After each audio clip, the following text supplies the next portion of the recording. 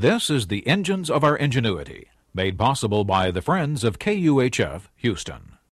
Today, variations on a bicycle. The University of Houston presents this program about the machines that make our civilization run and the people whose ingenuity created them.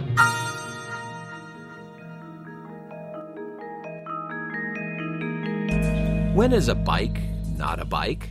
The French bicycle builder Charles Mochet must have wondered that in 1934. His bike and its rider had just set a new world record for distance traveled in an hour, 45 kilometers or almost 28 miles. Mochet's bike had 2 wheels, pedals, a chain, and no added aerodynamic aids such as foils or the like. But all the same, it looked very different from other bikes. It was much lower to the ground. Instead of sitting above the rear wheel, Mochet's rider slouched between the wheels as if on a chaise lounge. His feet were in front of him instead of below him. He was riding what we now call a recumbent bicycle. The new record caused an uproar. At their very next meeting, the International Cyclist Union, or UCI, debated the issue. After much discussion, they decided, essentially, that Mochet's bike, well, really wasn't a bike, as defined by them. The record was set aside. But critics of the decision noted there might be some other factors at play.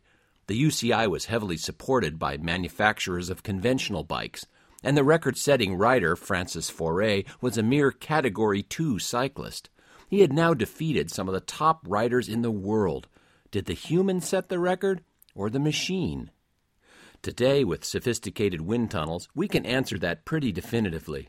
Fauré almost certainly wasn't the world's fastest pedaler at the time, but in his low-slung bike, he had the laws of physics on his side. A cyclist traveling 25 miles an hour is expending something like 85% of his or her energy just overcoming wind resistance. Any small change in rider position or in the profile of the bike will make a huge difference. Recumbent bikes have less surface area facing the wind, so they're faster at high speeds. Fully enclosed bullet-shaped lowriders have now achieved astonishing results. The current 1-hour record in a streamlined recumbent is 90 kilometers versus somewhere in the 50s for a normal racing bike. Mochet appealed the ruling, but he lost, and so recumbents disappeared from races. In the 1970s, they started to make a comeback for recreational cyclists. In addition to being theoretically faster, they can also be more comfortable for some riders. I ride one myself. Go to any health club and you'll find a dozen of their stationary cousins parked in front of the TV. Recumbent pedal power has driven boats and even airplanes.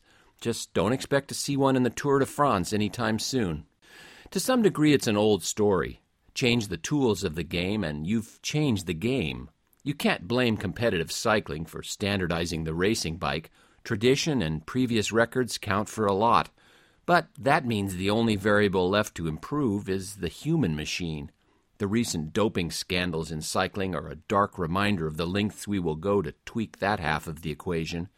It makes one nostalgic for those innocent times when a lone tinkerer could take on the world in his wacky-looking bike. I'm Roger Kaza at the University of Houston, where we're interested in the way inventive minds work.